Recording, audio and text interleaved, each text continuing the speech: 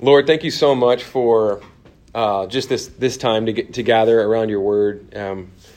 Thank you for this amazing bit in Romans from the Apostle Paul, where he just opens up the gospel. Maybe my favorite passage in the whole Bible. So rich, and it's rich because it tells us about what you have done through your Son Jesus Christ to save us, the one way of salvation. So we bless you tonight, Lord. I just ask that the unfolding of your word would give light. There would be heat and light, that your real presence would be among us to save and to sanctify and to help us to see your beauty and power and glory in the gospel and the salvation, in your salvation through your Son, Jesus Christ. And so, Lord, would you fill us with your Spirit? Would you fill us with great joy and understanding? And would it change our lives and help us to love Jesus more and result in many being saved? We pray all this in your name. Amen. Okay. So, Dr. David Martin Lloyd-Jones, who was probably the greatest 20th century preacher in Great Britain. He's a Welshman that preached in England, but they call him a doctor because he was a medical doctor. And he had a great career ahead of him. Then God called him to the ministry, and he followed that call. And so he preached at Westminster Chapel for decades and retired, I think, in the late 70s. So Dr. David Martin Lloyd-Jones, extremely, thoroughly reformed, also charismatic, thoroughly reformed biblicist, just loved the scriptures, preached expositionally, very conservative doctrinally and biblically. He said, "I say it with trembling, but sin is a problem, even for God." I say it with trembling, but sin is a problem, even for God. You know, if you turn all the way left in your Bible and just start with the first chapter, God is assumed in the beginning. God created the heavens and the earth, and that first verse is a summary of the fact that He made everything. There's God and there's everything else, and He speaks by fiat, and He creates ex nihilo out of nothing. And in the space of 6 days, He breathes out by His own fiat, by His own command, by His own word. He breathes out all things, and then He rests on the seventh day, and He gives us a pattern for the week. And very nice. Oh wow. And it was easy for Him to do. The rest of the Bible, very quickly, with astonishing and devastating speed, we ruin everything by turning away from God, by choosing to go our own way, and sin enters our hearts, cuts us off from God, and enters into all of the creation that human beings, God's only image bearers, have dominion over. And so, because sin corrupts all of us and death sets into us, death sets into all creation. And super quickly, really for the rest of the Bible, for the rest of the Old Testament, what you see after God making everything in the space of 6 days is God... we sin, we stray from Him, and then for the rest of the Hebrew Bible, God is preparing a people for Himself who are constantly straying from Him and sinning, and preparing for the day that He will bring them back. And they're constantly, as He's creating them for Himself and trying to bring them back and trying to redeem them. And He has a plan. It's not like He's trying and He's failing. He has a plan. But the rest of the Hebrew Bible, the rest of the Old Testament, is basically a story of their straying from Him. And He is constantly preparing for the day when He's going to take care of the great problem of sin. Then in the fullness of time, as we know, God sent forth His word again, as He did the first time in creation. He spoke and made all things, but this time it was in the person of His very self, His very Son, the Word incarnate, not to make the world, but to remake the world in a way that blew everybody's minds. Even those that He had told over and over again, this is how I'm going to save you. This is how I'm going to remake the world. This is how I'm going to fulfill the promise of the Scriptures. It still surprises us all. And so He made everything in the beginning in 6 days out of fiat. The rest of the Bible is about Him preparing to come and to save us. And what it cost Him to save us was everything. It cost Him His very self. It cost Him His very Son in His own life. And so we're going to look at what it cost Him tonight, finally, We've been sort of held under for 4 or 5 weeks under the water, as it were, underneath the wrath of God, seeing that our own behavior, our rebellion, our sin, it provokes God's righteous wrath. It shows us his righteousness, and it shows us our deep unrighteousness. But tonight we get to see the righteousness of God for the salvation of mankind. And it's so glorious. What a glorious passage. So 3 points, and then I'll go ahead and read the text. The righteousness of God for sinners spotlighted. Okay, the righteousness of God for sinners spotlighted. Again, and as you hear that, you might be thinking, well, that's what Paul said in Romans 1:17. That's what he said the gospel shows us, and that's really the thesis for the book. So he's been showing us the wrath of God against human unrighteousness for 2 full chapters. And now he's going to say, okay, now God's righteousness is revealed, not to damn us, but to save us. So the first point is the righteousness of God for sinners spotlighted. The second point is the cross destroys boasting. Paul starts to make that point in 27, verse 27, Romans 3:27. And then finally, the cross justifies everyone. The cross justifies everyone. Point 3. So we're actually just going to, as I was putting this lesson together today, I really just went, you know what? We're just going to go verse by verse, because I don't want to miss anything. And some lessons don't yield themselves to that, especially if you have a whole chapter or something. But this text is so rich, I'm going to let it guide us. It always guides us, because we always try to unpack God's actual word. But we're really just going to go line by line as we walk through these 3 points. So the first, the righteousness of God for sinners spotlighted. Verse 21. Let me start with a quote before we jump into the text. Christopher Watkin, he writes this. He writes, "The cross is the eruption of something new into the world. Something non-linear. Something that does not simply follow the predictable unfolding of cause and effect.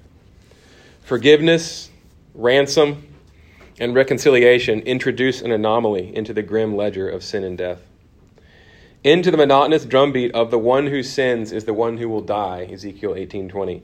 "It syncopates an insistent but." And really what he's referring to here, and certainly even if he's not, I'll apply it to this, is the first word in your text tonight. Paul starts with what I call, and what commentators can't resist calling, and this is a bit crass, but I think I said it last week, it's a huge but. It may be the biggest but in the Bible, right? Not double T. It really may be the biggest adversative conjunction, the biggest contrasting conjunction in the Bible. It's this huge, like I said, for 2 full chapters, we've been held under the water of God's wrath justly manifest against our own sin and rebellion. That's what we deserve. And the law shows us how crooked we are. But God's perfect and good word shows us how evil and how corrupt we are. We can't keep it. To have it is not enough. You have to keep it, and we don't. We break it. And so the law has no power to save us. So Paul starts in verse 21. So let me just go ahead and read verse 20. "For by works," he's kind of wrapping up everything, his whole argument. "For by works of the law," he says in Romans 3:20, "by works of the law, no human being will be justified in his sight." No human being, okay? "Since through the law comes knowledge of sin." Okay, and then verse 21, but now, the righteousness of God has been manifested. Here it is, apart from the law. Although the law and the prophets bear witness to it. Okay, so the righteousness of God has been manifested apart from the law. But he says the law and the prophets, and by saying the law and the prophets, he means the whole Old Testament, the whole Hebrew Bible. All right, the law and the prophets, the whole Hebrew Bible points to this thing that shows us God's perfect righteousness, but it's not the law. Okay, but the law has told us about it. The prophets have told us about it, but it's not the actual law. It actually has the power. It shows us God's righteousness with the power to save us instead of damning us. The law only has the power to show us God's goodness and his righteousness, but we don't keep it, and so it justly condemns us. Like we talked about last week, like a mirror that shows me the scar on my face, but it has zero power to actually change that scar. That's what the law is, right?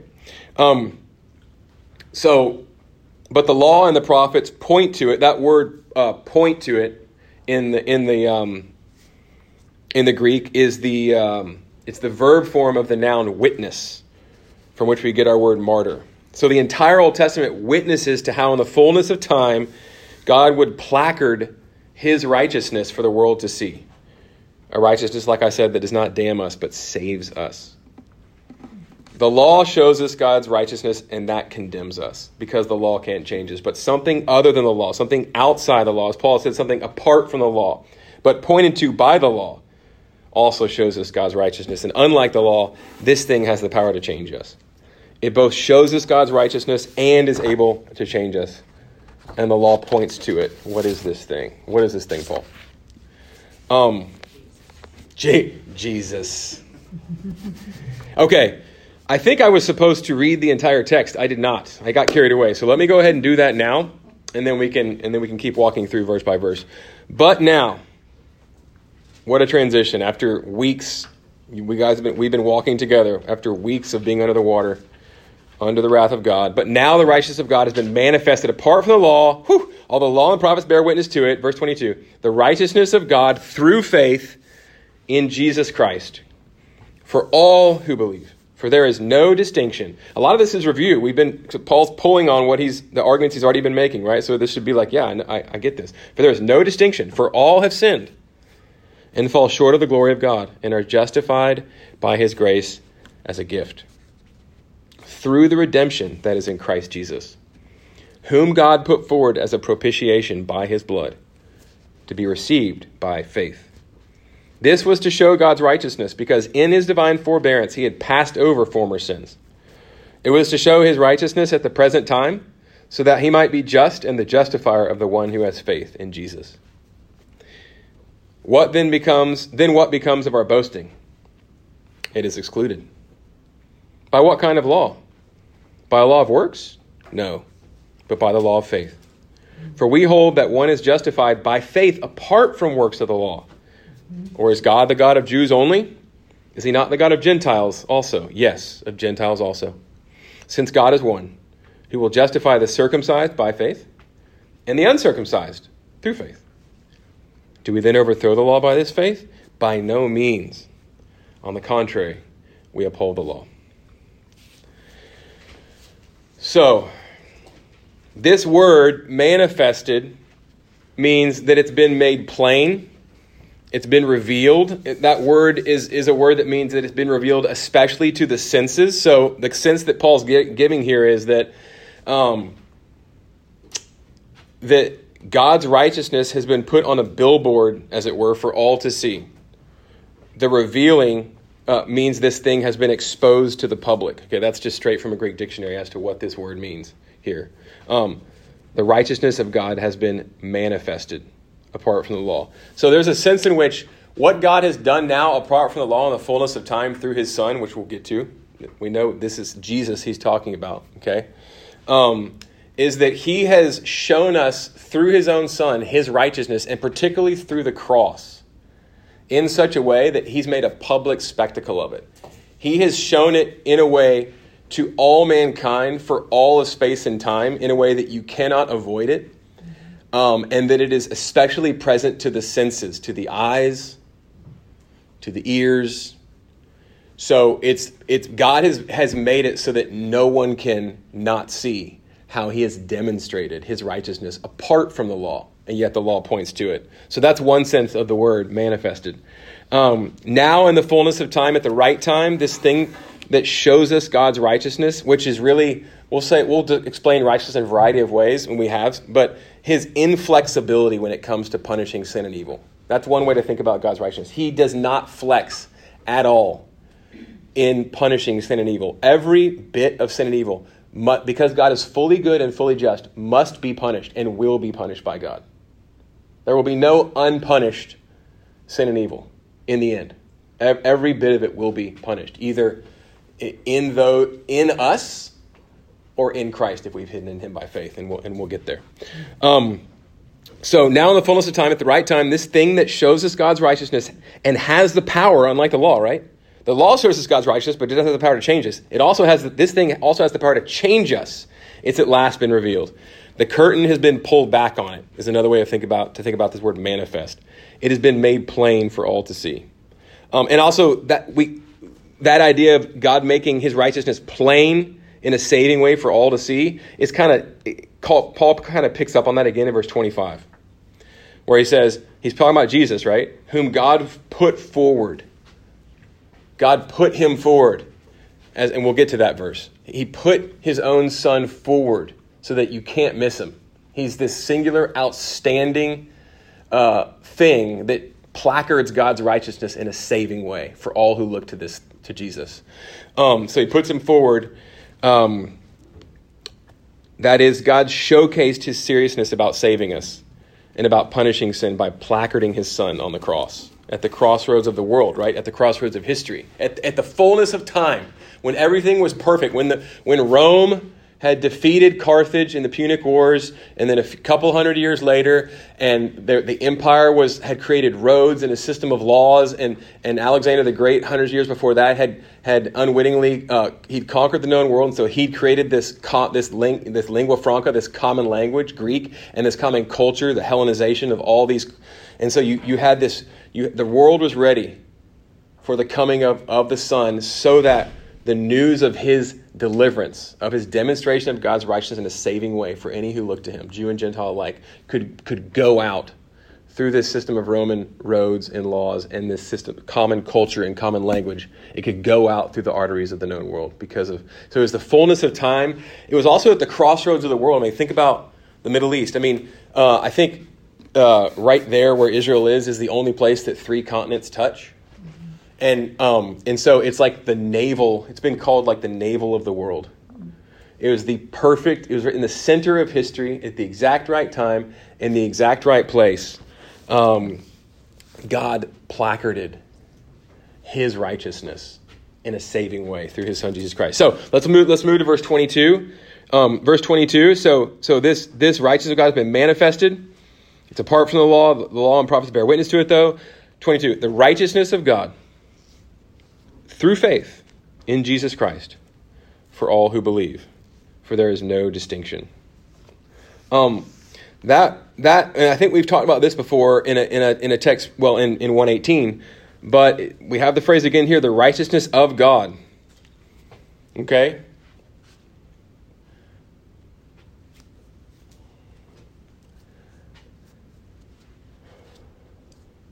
This preposition can also mean, just as it does in 1 verse 17, in Romans 1 verse 17. And this is one of the things that blew Luther's mind and heart, Martin Luther, the great reformer 500 years ago, and set the West aflame with an understanding of the gospel. And that is this. It does mean righteousness of God, as it's translated, but it also means a righteousness, here it is, from God. You see? What Jesus shows us is the very righteousness of God, but it's also a righteousness not from you, not required of you by perfect law keeping and good behavior, but it's a righteousness from God himself applied to you through faith. Received. God, not your righteousness, someone else's, God's himself, applied to you, received through faith, not through your good behavior, through his good behavior. God himself.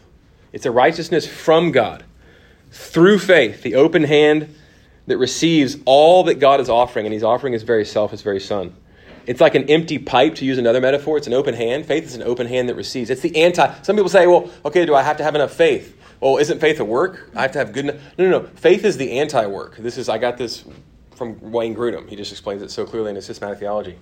But faith is the opposite of work. It's saying, no, I can't. And so I have to receive. I can't work. I can't make myself, but you've done it. And so I receive what you've done.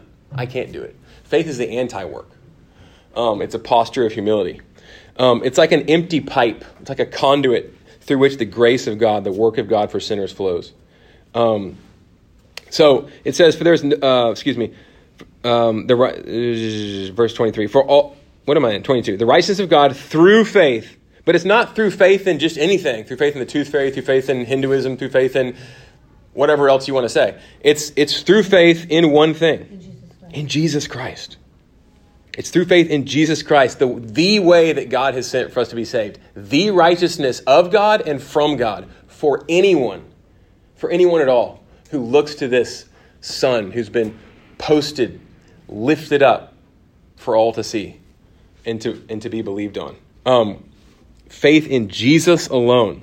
So it's for anyone, but there's only one way for anyone, Jew or Gentile, to be saved. So you've heard this. It's like Christianity is the true religion, if we can call it that, is the most inclusive. It's for anyone. Any race, any age, any gender. There are only two. We have to say that now. Okay? You may disagree, but it's biblical. We can talk about it later. So for anyone, and for any sin background you may have, from the worst of sinners to the least of sinners, but it's only one way. It's the most inclusive and it's the most exclusive. There's only one way. There aren't many ways up the mountain. It's the way God's provided. He would not have placarded his own Son and put him on a cross for our sin if there were other ways up the mountain, if there were other ways to be saved. Okay, so it's for all, finally, in verse 22. There's no distinction, Jew and Gentile. And that's possible because it's through faith, and we'll get to that more. Verse 23, the famous verse of the Roman road, right? A lot of times we put it on our fridge or we have it memorized, and we should, but we take it out of context. But we've come to this verse through all the other verses in Romans, so hopefully it bears it makes more sense and it has more weight to us. For all have sinned. Okay, so for there is no distinction, verse 22. Verse 23, for all have sinned and fall short of the glory of God. So that's an equalizer. So the salvation's for everyone. Why? Because all need it. Jew and Gentile. Jews need it, and Paul's been arguing this, right, for the past 2 chapters, for us for the past 4 to 5 weeks. He turns his guns on everyone and says, hey, Jews, just because you have the law, that doesn't, there's no, everyone, no one is righteous, not a single person. And you have to keep the law to be righteous, and no one has, right? So for all fall short of God's glory. That word glory, it means what you think it might mean in the Greek. In the Hebrew, it means something different. But in the Greek here, doxa, it means God's shining splendor or his magnificence. So that just speaks to me something about sin, that sin means not only judgment for us, but also loss of life and vitality and beauty. There's a dullness and a pallor and a pall and a darkness and a heaviness that comes over us in sin that leads to death. Being saved, therefore, doesn't just mean being delivered. It means being restored to the glory that we once had. I think, if this isn't in the notes, but as I say that, I think about the restoration of a painting. A really old painting that was once beautiful, and all of a sudden, when it's restored by an expert, you can you can see the vibrant colors and the hand of the artist, and that's one of the things that our salvation brings to us, is this amazing restoration. It restores us to the glory of the living God. We're made in his image. We're supposed to bear his glory.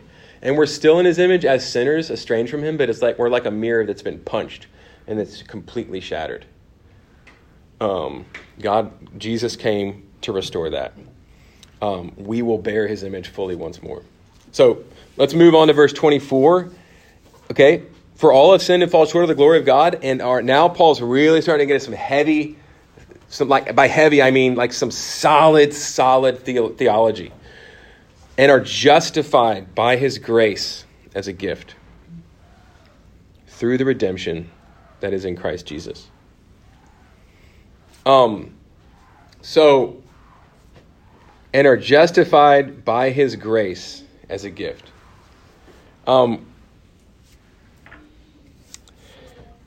So, being justified as a gift, this language, it really means what it sounds like.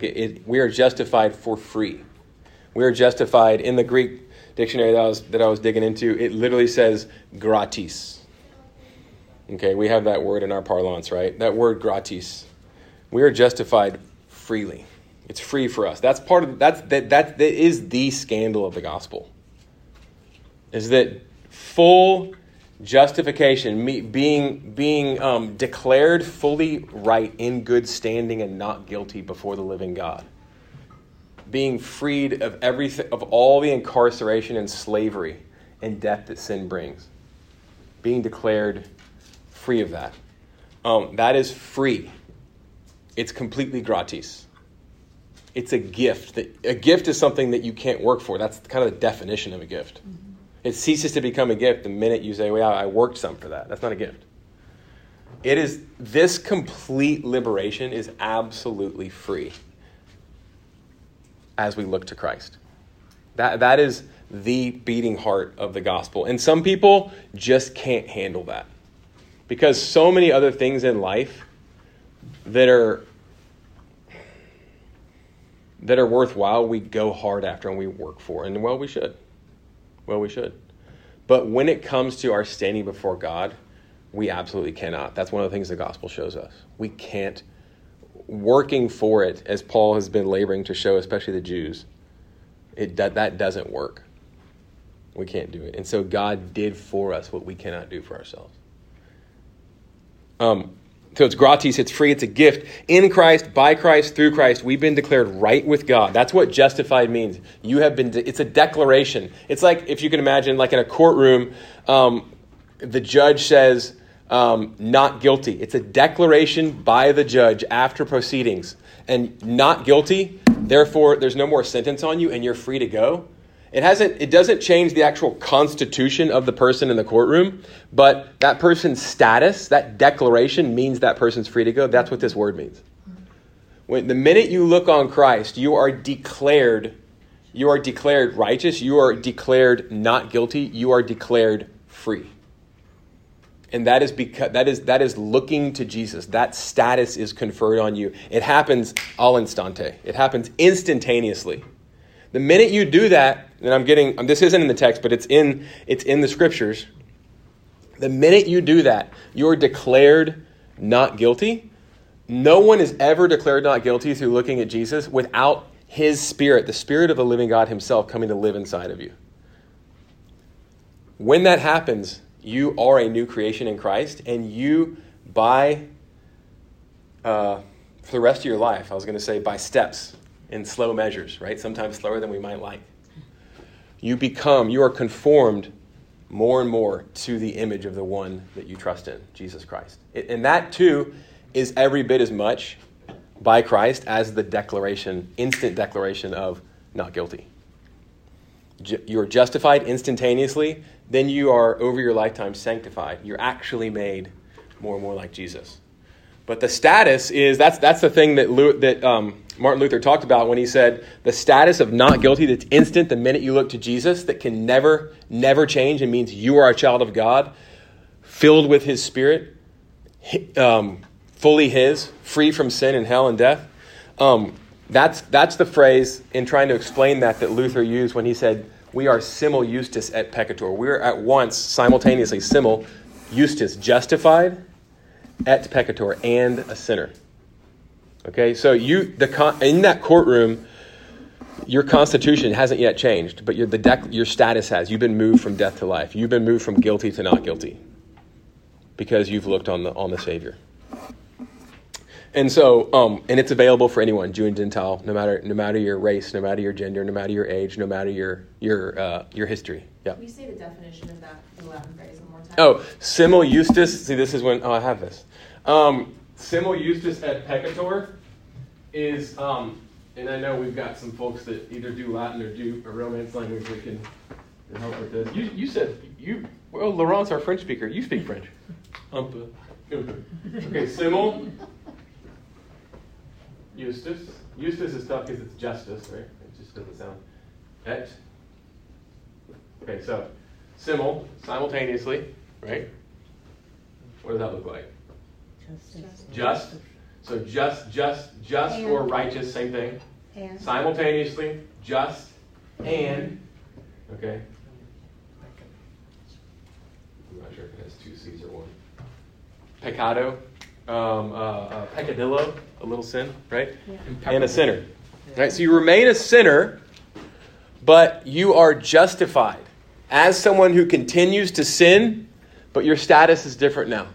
Okay? You've been declared righteous, and you've been moved from a sinner to a saint, to a child of God. Okay? And that actually makes a real change in you as you are now his child and begin. And sanctification is every bit as much of a miracle and by faith.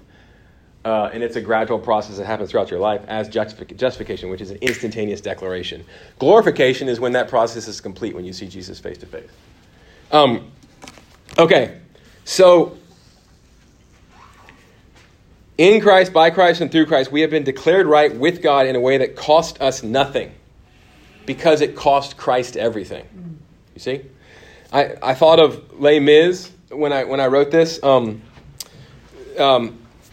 I see Laurence looking at me. She's probably read it in the French, which makes me envious. The priest toward the beginning of the book, the priest gives the candlesticks that Jean Valjean, the thief, I think he's gotten out of prison recently, and he takes these silver candlesticks. This priest has taken him in for the night and treated him with hospitality and kindness, and he takes these silver candlesticks to thank the priest. Horrible.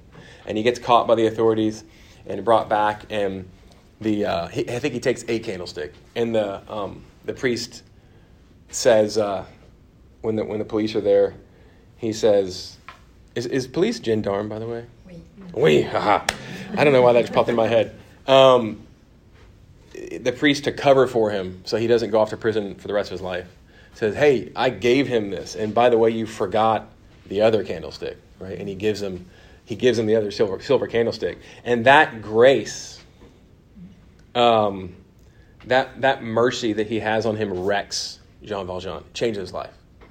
It's so much more powerful than hatred. It's so much more powerful than his getting his pound of flesh. It melts his heart. It changes his life. And what we are given by God for free, undeserving as we are, is infinitely greater than a pair of silver candlesticks. Infinitely greater, and infinitely less deserved. Should it not completely reorient our lives? Okay, so justified by what here in verse 24 still? Justified by what? What does the text say? What does Paul say? His grace. Okay, justified by his grace. What then is this amazing grace? What does the word grace mean? Okay, it is what saves us. It's what justifies us. Nothing is more important. What does the word grace mean? Charis in the Greek. You might know somebody named Charis. Susanna has it. My daughter has a friend named Charis. It means grace. Some people are named Grace. What is? I'm sure it means more than that. Yeah, so it means favor. It means favor.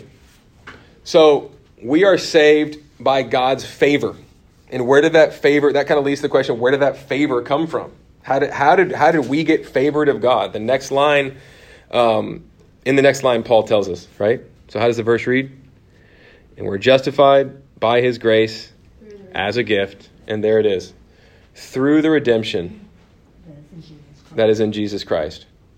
Okay. Apolutrosis, redemption, means release from a captive condition. Okay. Through the redemption that is in Christ Jesus. The redemption means a release from a captive condition. It's often accomplished through payment for release from slavery.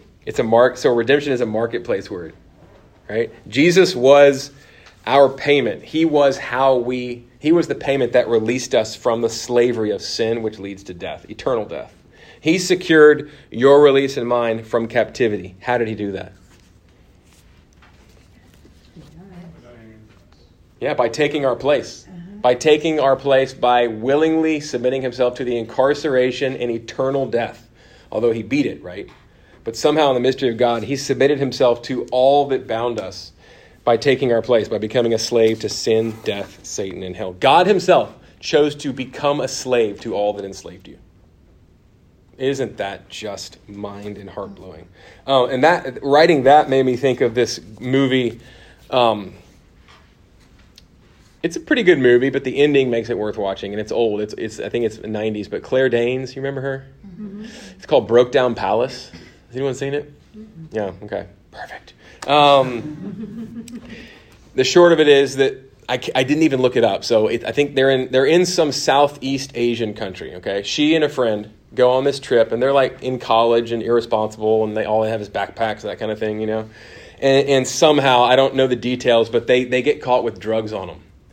And it's her friend's fault. Her friend is the one that kind of, and maybe somehow Danes is, because she's her friend and maybe some weed was put in her backpack too, but it's like Thailand or something. And they both get thrown in this like Thai prison, and it's bad. It's like, you're not getting 3 squares a day. It's bad. And I think it's sort of like, you're not getting out of here kind of thing, you know? And so her friend is well off, and her friend's dad is trying to do everything he can to get him out of there, but the authorities are just like, no way. And so they finally realize that it's Claire Danes' friend that's the one that is the reason that the drugs were on them. And so there's this amazingly moving scene toward the end where they're in front of the magistrate in this big room, and her friend gets sentenced to essentially life in this prison. He's like, you're not going anywhere. You're on our turf. And Claire Danes runs. This is an amazing scene. It's been a long time since I've seen it, but she runs in between her friend and it's powerful. And the magistrate, and she says, take me instead. And she pleads with him, and she's crying, and she convinces him. She's like, just take me instead. And so the judge says, fine. And so they take her away. And the last scene is her looking through the bars of the prison, like in this outdoor sort of courtyard with all these other prisoners milling around, as this American and her friend goes and gets in like a Lincoln Town car that her dad's provided her with the driver, and looks back at her, and then she drives away. And it's just this powerful scene. And of course, all I can see is Jesus, and who stepped in and endured something far worse than life in prison for us. Just that powerful image of someone like that taking our place. Jesus paid God for you with himself. This payment means that God now looks on you and on me and on anyone who looks to him by faith. Not with wrath, not with the wrath that we deserve, that we've been talking about for the past 4 weeks, but with favor. With favor. He looks favorably. This word means that God looks favorably on all who trust in Christ.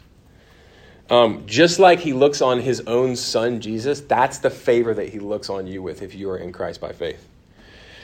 When he sees you, he smiles. Why? Because he spent the frown you and I have earned on his beloved son.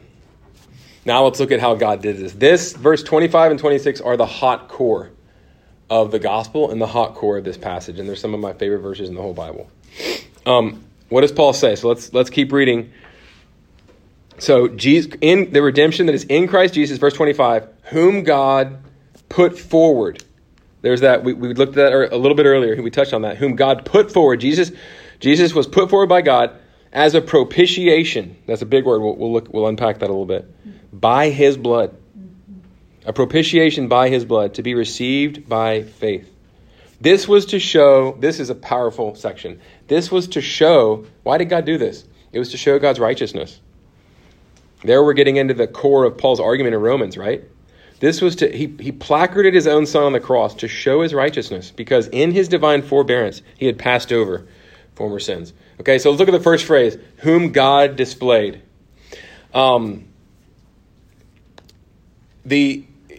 Whom God, it literally just means whom God put forward. Okay, so I put whom God displayed, but your translation says whom God put forward. That's right. You know, I didn't look up the Claire Danes particulars because I didn't look this up either. But I remember reading a story in, the Jesus Storybook Bible. So the author Sally Lloyd-Jones, she writes a number of other books for children, and one of them is like there's a story per page on it. And they're all, I believe, true stories. This one certainly is. And it's a story, I think it was during World War II. Again, I think it happened to be in Southeast Asia, in the Eastern Theater.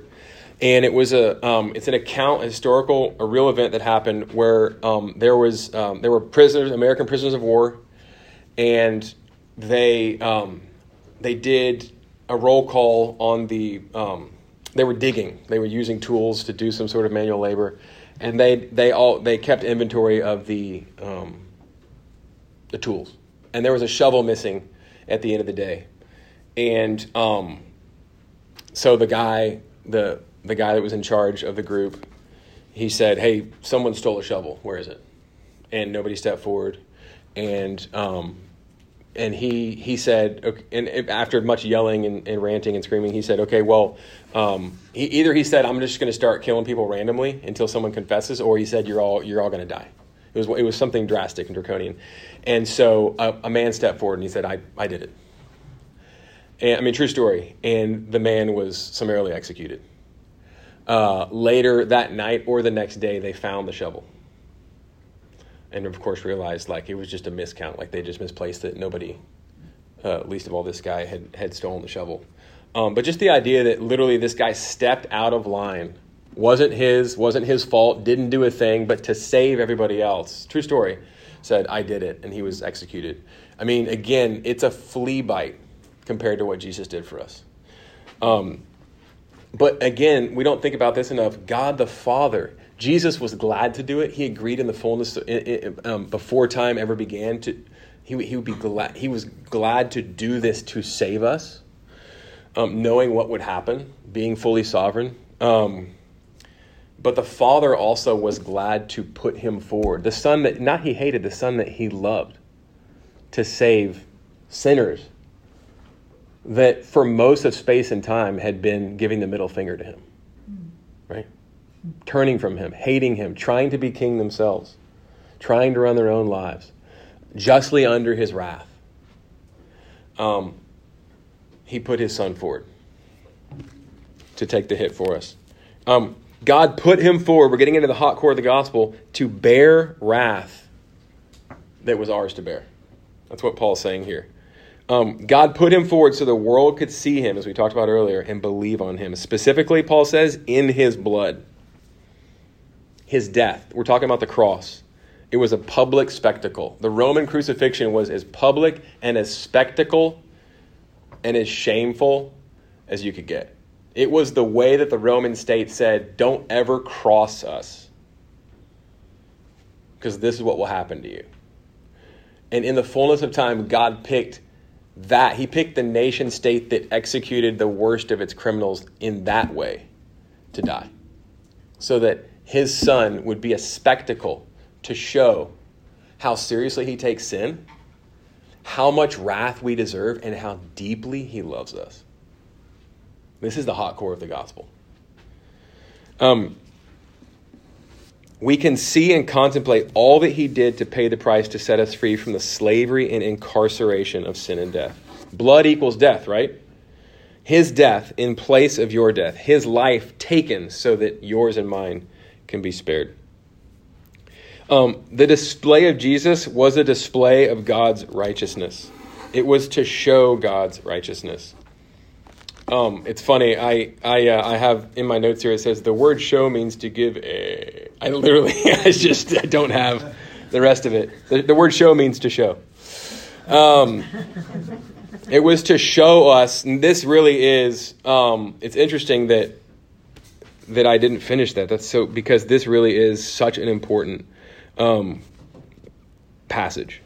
It was so whom God put forward is a propitiation, and that word, we're getting to that word right after this, propitiation. Okay, so don't worry. I've skipped over it, but I'm not going to. Let me see if I deal with he put him forward. Yes, I do deal with this. Okay, good. I don't know what happened there. Let's go to the word propitiation, and then we'll come back to how God did this to demonstrate his righteousness. Okay, so central. Okay, so it says, whom God put forward as a propitiation. Jesus was a propitiation by his blood, by his death in our place. Okay, some people argue that this word in the Greek simply means expiation, which means a wiping away of, in this case, sin.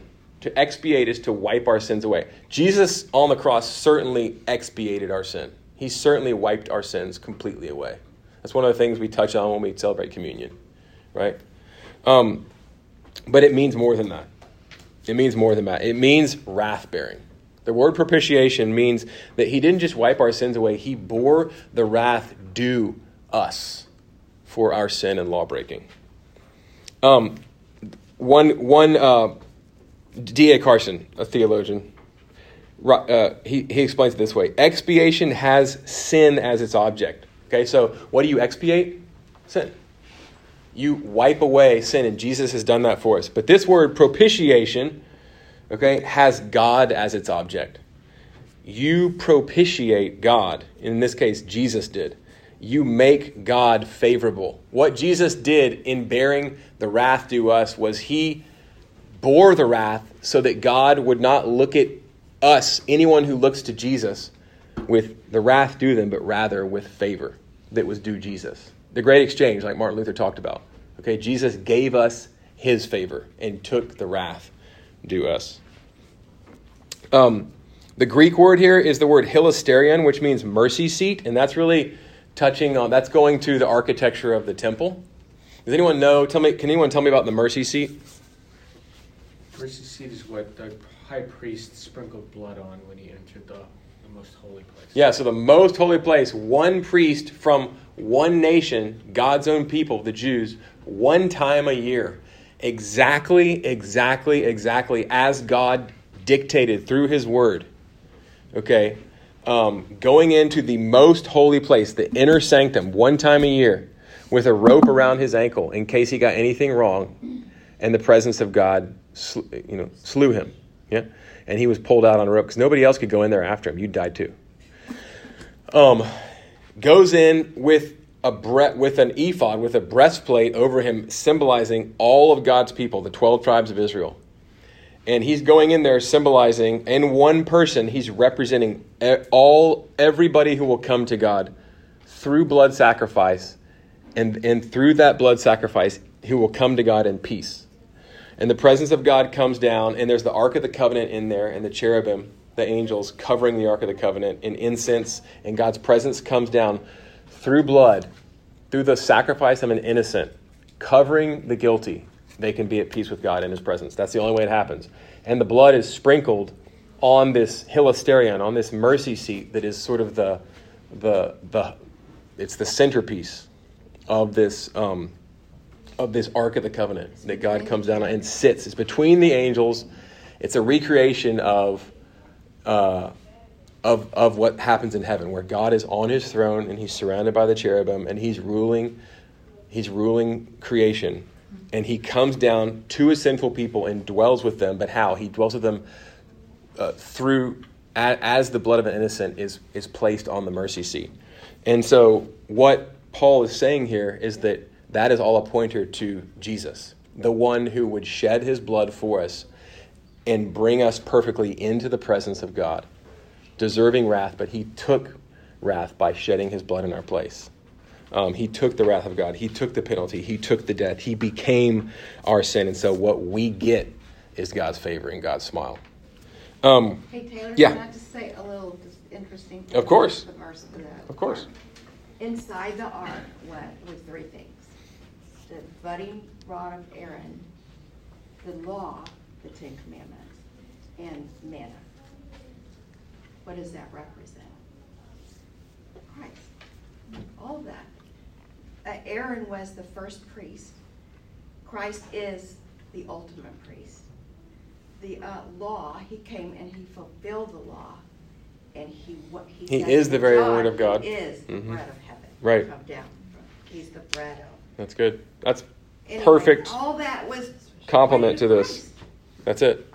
All that inside the ark. Amen. Yeah. So thank you for that. It's good. So wrath, let's dig into wrath a little bit. Wrath is not God's vile temper. I'm quoting from, I think, Carson again. Wrath is not God's vile temper. It's not God flying off the handle. God doesn't fly off the handle.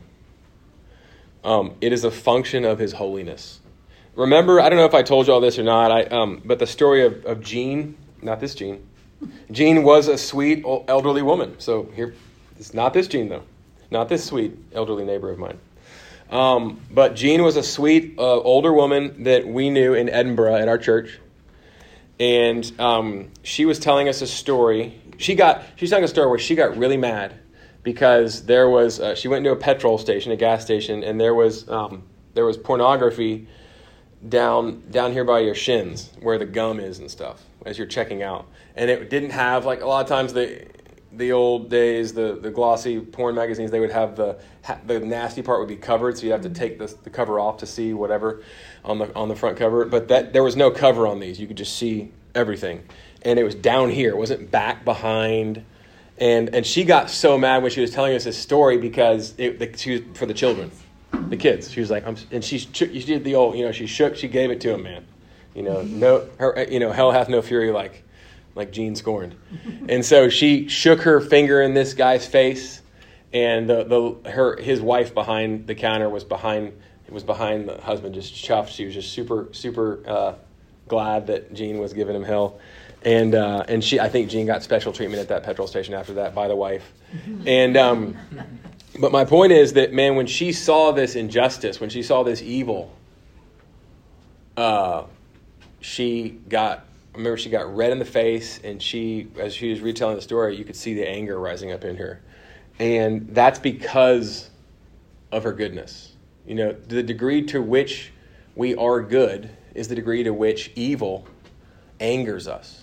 You see someone being abused, or you see any number of sins, you hear about them, you are going to be angry at the injustice being done, at the sin, to the degree that you're good. And if you don't care, then that shows that that's the degree to which you aren't good. You're evil, right? And so all of this wrath against sin and evil is out of God's. He always acts fully out of all his attributes. It's out of his goodness, and it's out of his love for his creation that's being corrupted. Mm-hmm. And this is why this can help us understand the prophecy of the Messiah in the last verse of Psalm 2, which helps. It's like the doorway, along with Psalm 1, to the Psalter, to the songbook of God's people.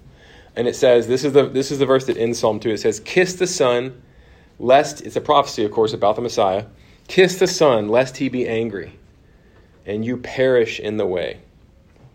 Why? "For his wrath is quickly kindled." In other words, the smallest bit, here's what the Messiah is going to be like. The smallest bit of sin and evil infuriates him because he's that good. He will not countenance it. He will not countenance it.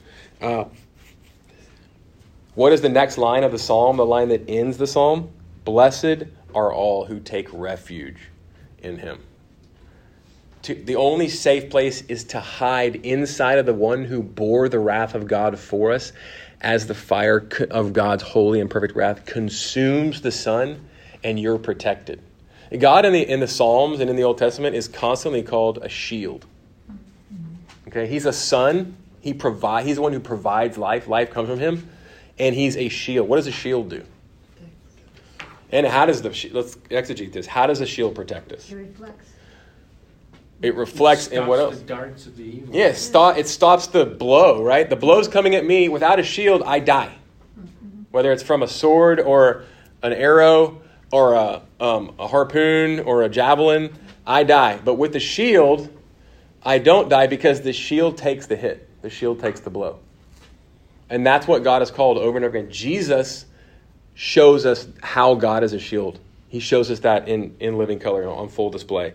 I've probably told this story before here or in a sermon, but maybe not in this class, but the story of the burn circle, and how the true story, apparently the pioneers as they were moving west across the plains and settling in the western portions of the United States, they would take all their stuff, their caravans and their wagons and their families, and they would move west across the plains. And apparently, I've never been, you're from Omaha, right? So you've seen, and some of you guys have seen this as well probably, but the seas of high grass and the plains. And some people, it's so intense that just there's like nothing that breaks the horizon, and it's like an ocean.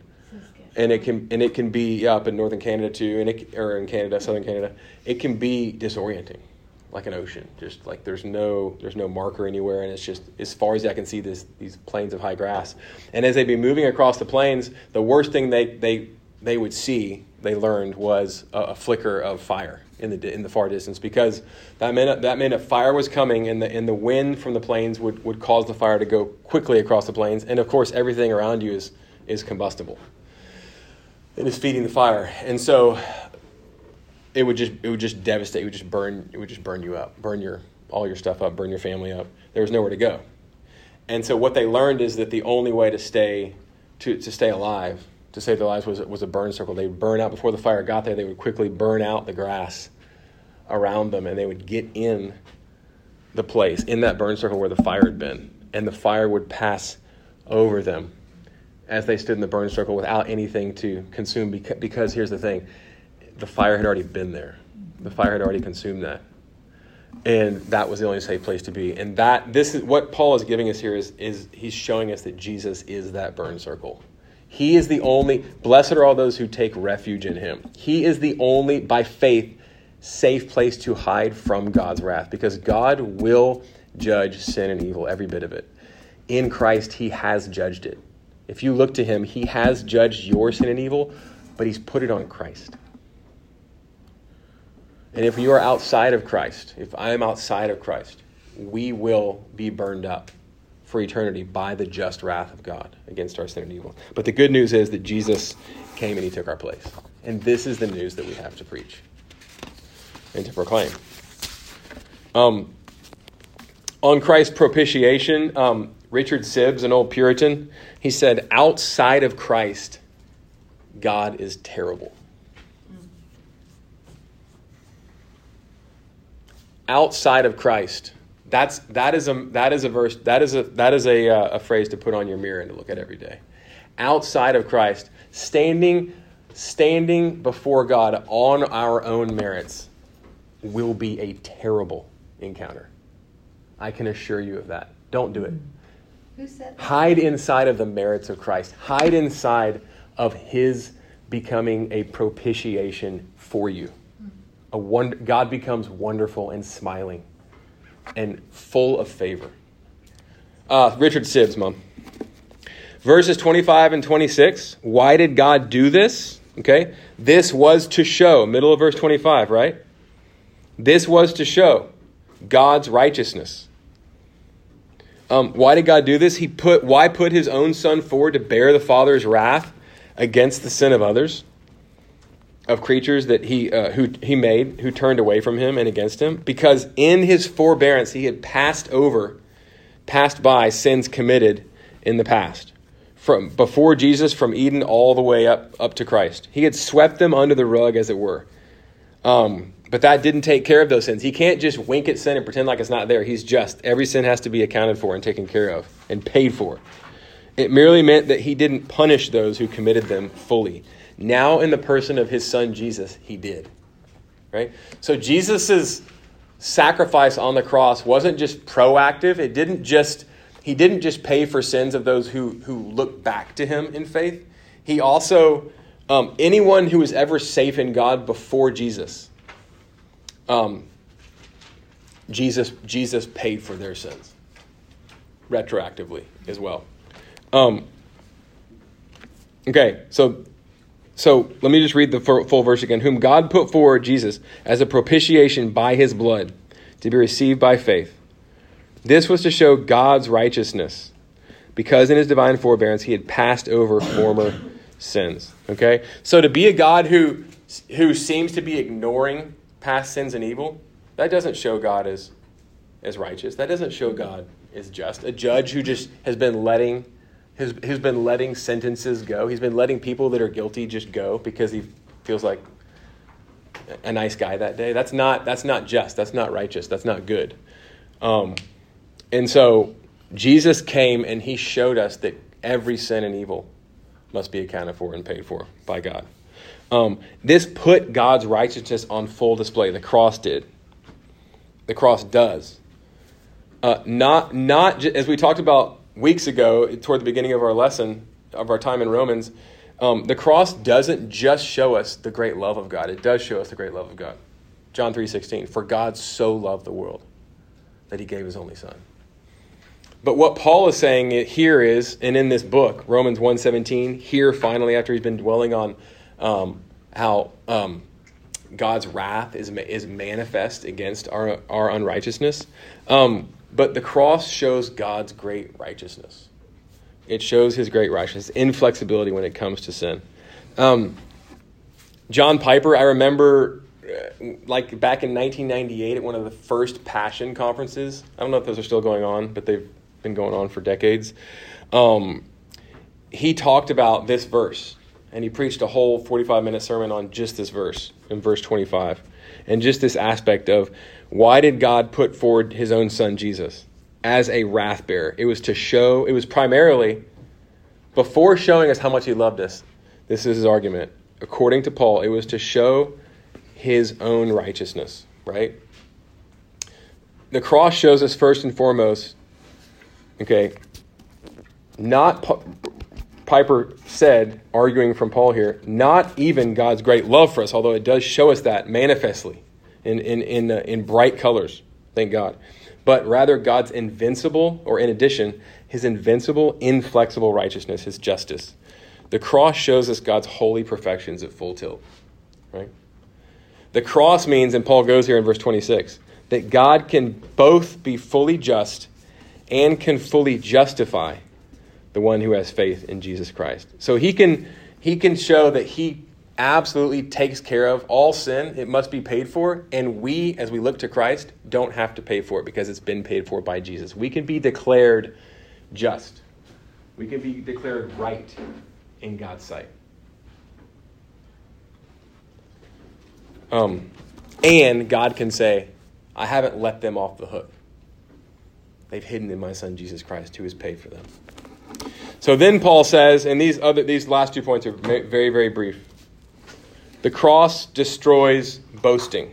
Okay, what then, Paul says, becomes a boasting in verse 27? What becomes a boasting? Well, you tell me. What becomes a boasting? After... There is none. There is none, right? Literally, Paul says it is excluded. It's a pretty terse response. In the Greek, it's just one word. It's just one word. It's even more terse, right? What becomes a boasting? There's none of it, right? Absolutely nothing. What is the effect of the cross, of what God has done for sinners in Christ on our attitude? Does it make us proud? Quite the opposite. It is excluded. Kaukasis is the word in the Greek. That would be a great word to put on a t-shirt. What does that mean? Let me tell you. Or to put on our mirror, right? To remind ourselves every morning. But boasting, Paul says, is completely and utterly excluded by the cross. I deserved the cross. He took it. I deserved the wrath of God. He took it. I deserved to pay for my sins. He bore my sin. He became my sin on the cross. He set me free.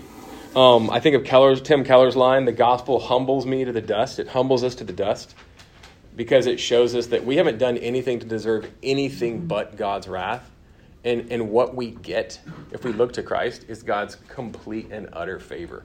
Therefore, we know that whatever hardship we're going through, it's not because God's angry with us. It's not judgment.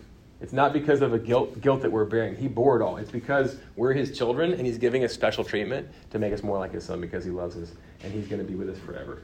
And we're going to be with his son, and we're going to be like his son, and we're going to be fully in his embrace, and we already are. We just can't feel it sometimes, right? Okay, so he's working on us just like we work on our kids because Christ changes our relationship with the Father. He brings us back into the family. But Keller's line, the gospel humbles me to the dirt and it lifts me to the stars at the same time, right? It's like I have no ground for boasting, and so I can't feel superior to anyone, no one. And I also have this amazing understanding that I'm that loved, I'm that worthwhile to God, and so it grounds me. I don't have to look for human approval. I don't have to look for approval in my performance and my job skills and in my education and anything else, right? In my beauty. Okay. And then verse 28. So what becomes of our boasting is excluded by what kind of law? By a law of works? No, but by the law of faith, right? So it's not, the gospel is the opposite of us working to make ourselves right before God. Rather, it's looking to the one who was right in and of himself and through his obedience and took our sin upon himself and gave us his righteousness and his record. Verse 28, as we wind down, see John? For we hold that one is justified by faith apart from works of the law.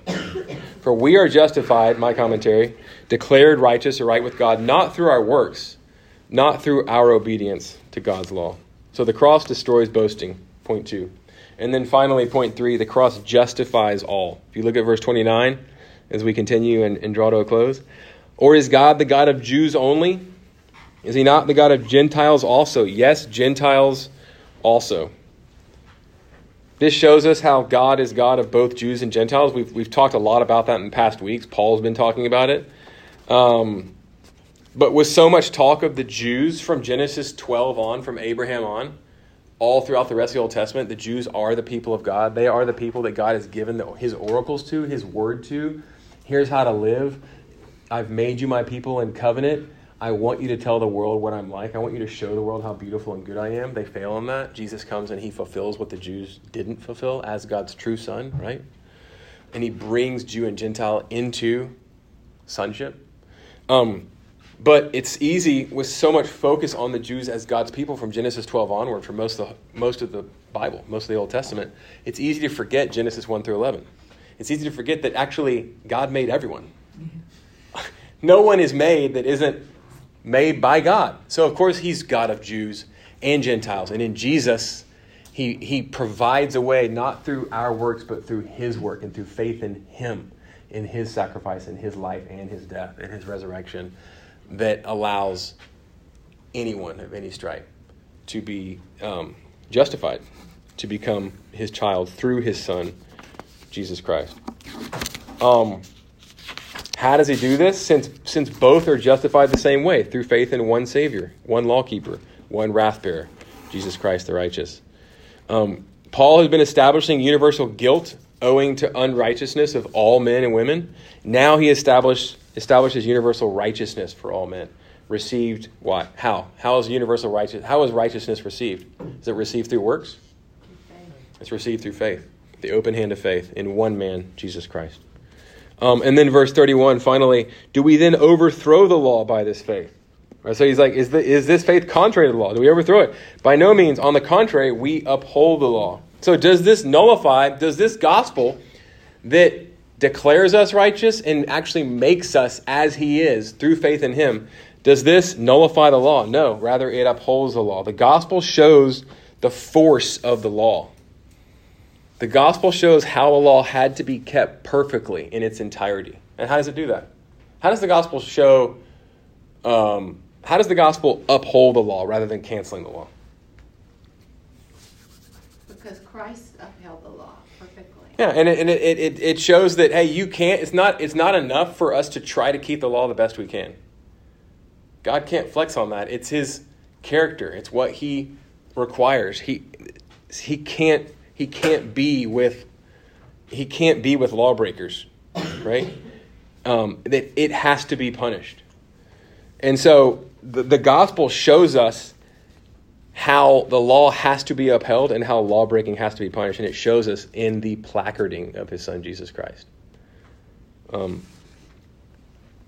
And so that's one of the things you can actually use in conversations with conservative Jews and with most Muslims, is that one of the arguments that they'll levy against a Christian is that you guys don't take obedience seriously, you don't take the law seriously, let's just boil it down, you don't take God's holiness seriously. And what Paul is saying here is the heart of the gospel, a right understanding of the gospel actually shows quite the opposite. That if you think that you can get to God through your perfunctory law keeping, you have a very low view of God's holiness. The cross shows us how seriously God takes the law, how seriously God takes holy living. It allows us to be declared just, but it also shows how just he is in the way that Christ was punished, but he was punished in our place. That's what we deserved, is what he took. And so it is the only way. It is the only way for us to be saved. To wrap, Dr. David Martin Lloyd-Jones, again, just to remind ourselves of what he said that I started with. I say it with trembling, but sin is a problem, even for God. if you look at the Bible's history, and we won't take time, if I'd had more time, I was going to kind of rattle through a few minutes of sort of the history of the Bible, but it's a sordid history. The Old Testament is a sordid history. The Old Testament goes out of its way of showing the sins, foibles, and evils, just like we evidence of in the Muslim scriptures, in the Muslim conception, every prophet is perfect without sin. In the Bible, every prophet, every patriarch, every man and woman, the Bible goes out of its way to show. And I wish I had a little more time, but I think you may or may not be familiar with the Bible story. Even the best of them, Abraham, lied a couple times and endangered God's promises to the whole world through him and his wife Sarah. Said she was his sister. Pharaoh and the Abimelech, I believe, the king of the Philistines, tried to take Abraham's wife for themselves because Abraham lied to save his own skin. David, man after God's own heart, commits adultery, gets his basically murders his bodyguard and one of his good friends, takes his wife as his own, and on it goes. The Bible, and I'm not even. Just the whole history of the Bible shows us how sinful we all are. When God came to save us, we crucified him. There's no better way of saying it. Secular history is a history of wars. The 20th century, closer to our own day, is by far the bloodiest century on record. Outside of wars, at least 100 million were murdered. Stalin tied a rope around Ukraine and starved 7 million people. Hitler killed 6 million Jews, not to mention gypsies and the infirm and the elderly. Pol Pot in his killing fields in Cambodia. Mao Zedong, 50 million dead. As I mentioned, Stalin, at least 20 million dead. 60 million unborn children. Yeah, 60 million, exactly. We're not exempt. When we try to take any sort of human rights high road, I just cringe because of the fact that we've killed 60 million and counting through abortion here in this country.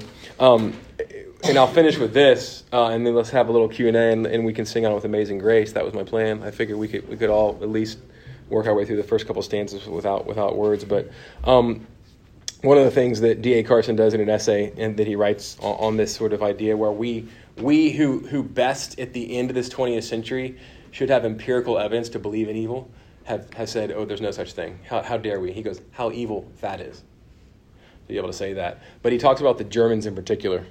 And he says, before the 20th century, before Hitler, the world knew the Germans as the best educated, the most enlightened, the most cultured, I'm not directly quoting, the most urbane people on the planet. They had the best universities, they had the best technology, they had the best research.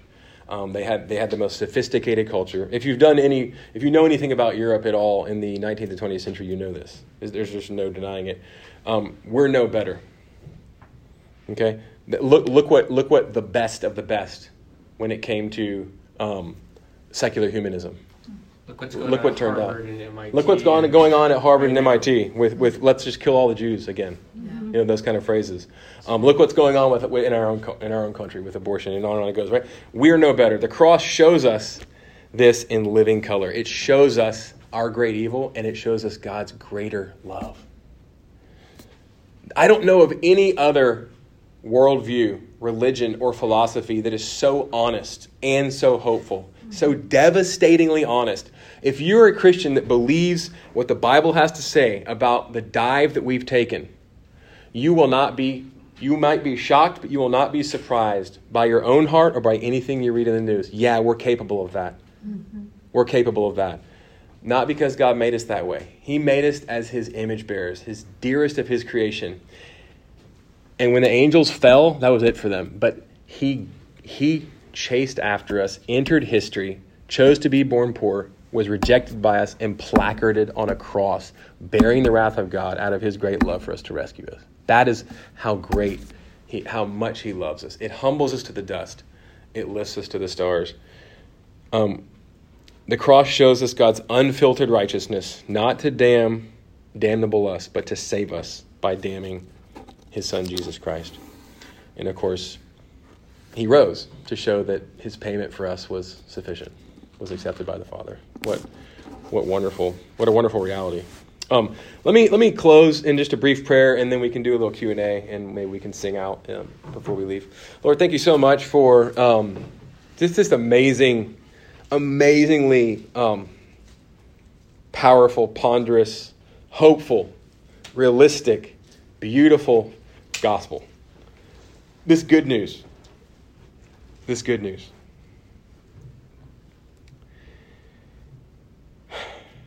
That you, Jesus, came to save us completely and to remake all things by dying on a Roman cross and bearing the wrath of your Father, which was directed at us, but you stepped in between us.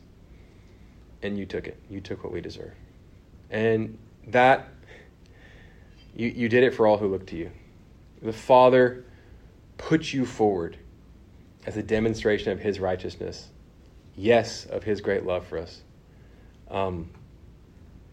As a bearer of his wrath in our place. We bless you. We love you. We thank you. I pray that this would sink down deeply into our hearts. This would change us. This would make us deeply, deeply grateful, joyful, would set us free, would help us to understand that, take heart, we're far worse than we dared imagine, and we're far more loved than we dared hope, than we dared dream. I pray that the gospel will continue to work on us and change us, and then bring people to you. Will we be witnesses? Will we be proclaimers of what you've done in Christ? We bless you, and we pray all these things in Jesus' name. Amen. Okay, so a little time for Q&A, and then maybe we can sing out with a verse from Amazing Grace. Hit me. What do we got? Why did I bring pears? Why'd you bring pears? Tell us. What is it? A holy day? What's going on? Did you make by those? the way? Is today St. Because it's St. Augustine's birthday. Is it? Yes. Yay! Look at that guy. Tell them the story. So I don't know. Can I have one? Yeah, of course. So in his Confessions, Augustine tells a story about how as a young man, before he became a Christian, he and his friends, as adolescents, they climbed the walls into this guy's garden, and they stole the pears from his pear tree, but rather than even eat them, they just tossed them. Mm-hmm. And so years later, when he's writing this, Augustine remarks on this episode in his life, and it illustrates to him the fact that he just wanted to sin for the sake of sinning. Right. He loved to sin. He's like, I didn't even like pears. He didn't even like pears. Why? How can you not like pears? These are amazing. You haven't had one? I'm good, right? Very good. Thank You you. have to share your recipe. Wait, today's his birthday? Yeah. Okay, what's I today's mean, I don't know if it's I was telling you traditionally the 13th today. We know if it's a Julian calendar or Gregorian. Right. Hey, November 13th. You know what? Yes. My ninth grandchild, this is his birthday, 1 month birthday today. His middle name is Augustine. Oh, look at that. That's cool. Isn't that cool? So he's an October baby. Yeah, October 13th, is that right? Yeah, What's C.S. Lewis's birthday? Anyone know? It's in November. November 29th. Hey! That's our sister. I know when he died, Her- he was the 22nd. That's right. St. He was James almost Kennedy 65. and Aldous Huxley. Have you read Between Good and Evil by Peter Kreeft? I haven't read it, but I know the book. Yeah. So Aldous Huxley, the British agnostic philosopher, writer, JFK, and C.S. Lewis all died on November 22nd, 1963. Interesting. Same day. Wow. 60 years coming up. Okay. Dang. Wow. Okay. Thanks for the pears. Very good. Happy birthday, St. Augustine. Happy birthday, St. Augustine. I think the lecture today the text would have chuffed him.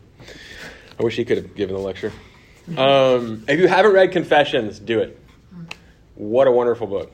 It makes me want to learn Latin. I have a bilingual text of Confessions, and I'm trying, but it's not going very well. But man, what a writer. English too?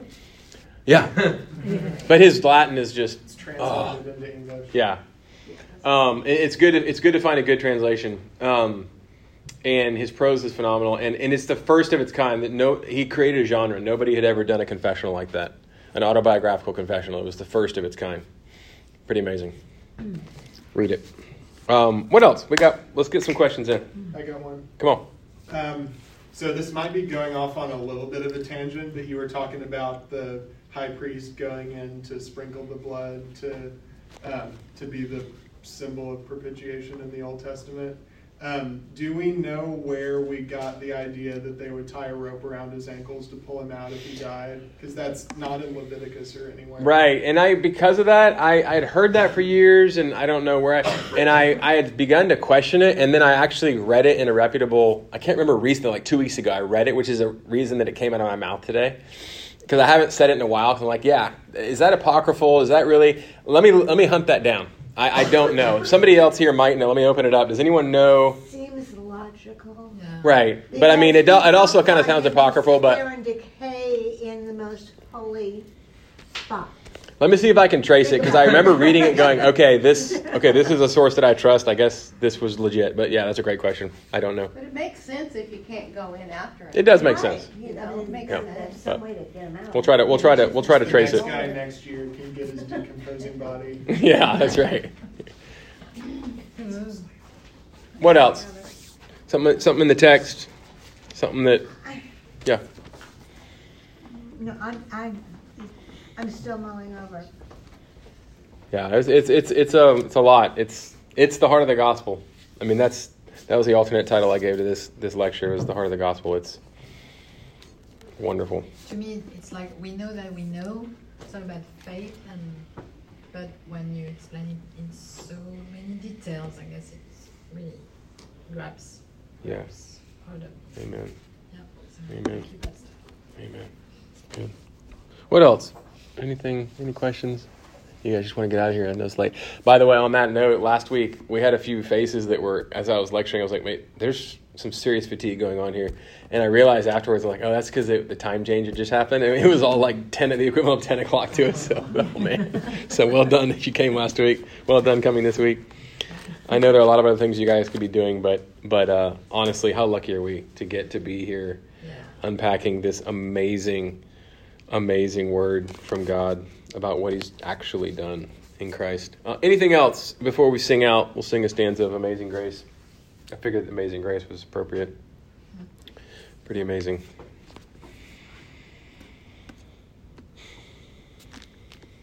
Okay. Well, we'll end. It's 8:59, so we'll end right on time.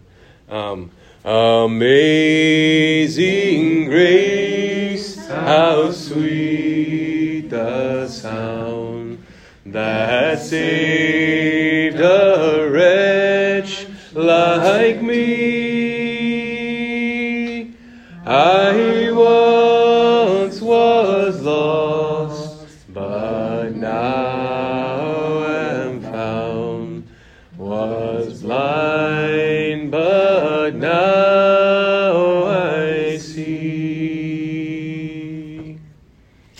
All right. Well, God bless you all. Thanks for coming.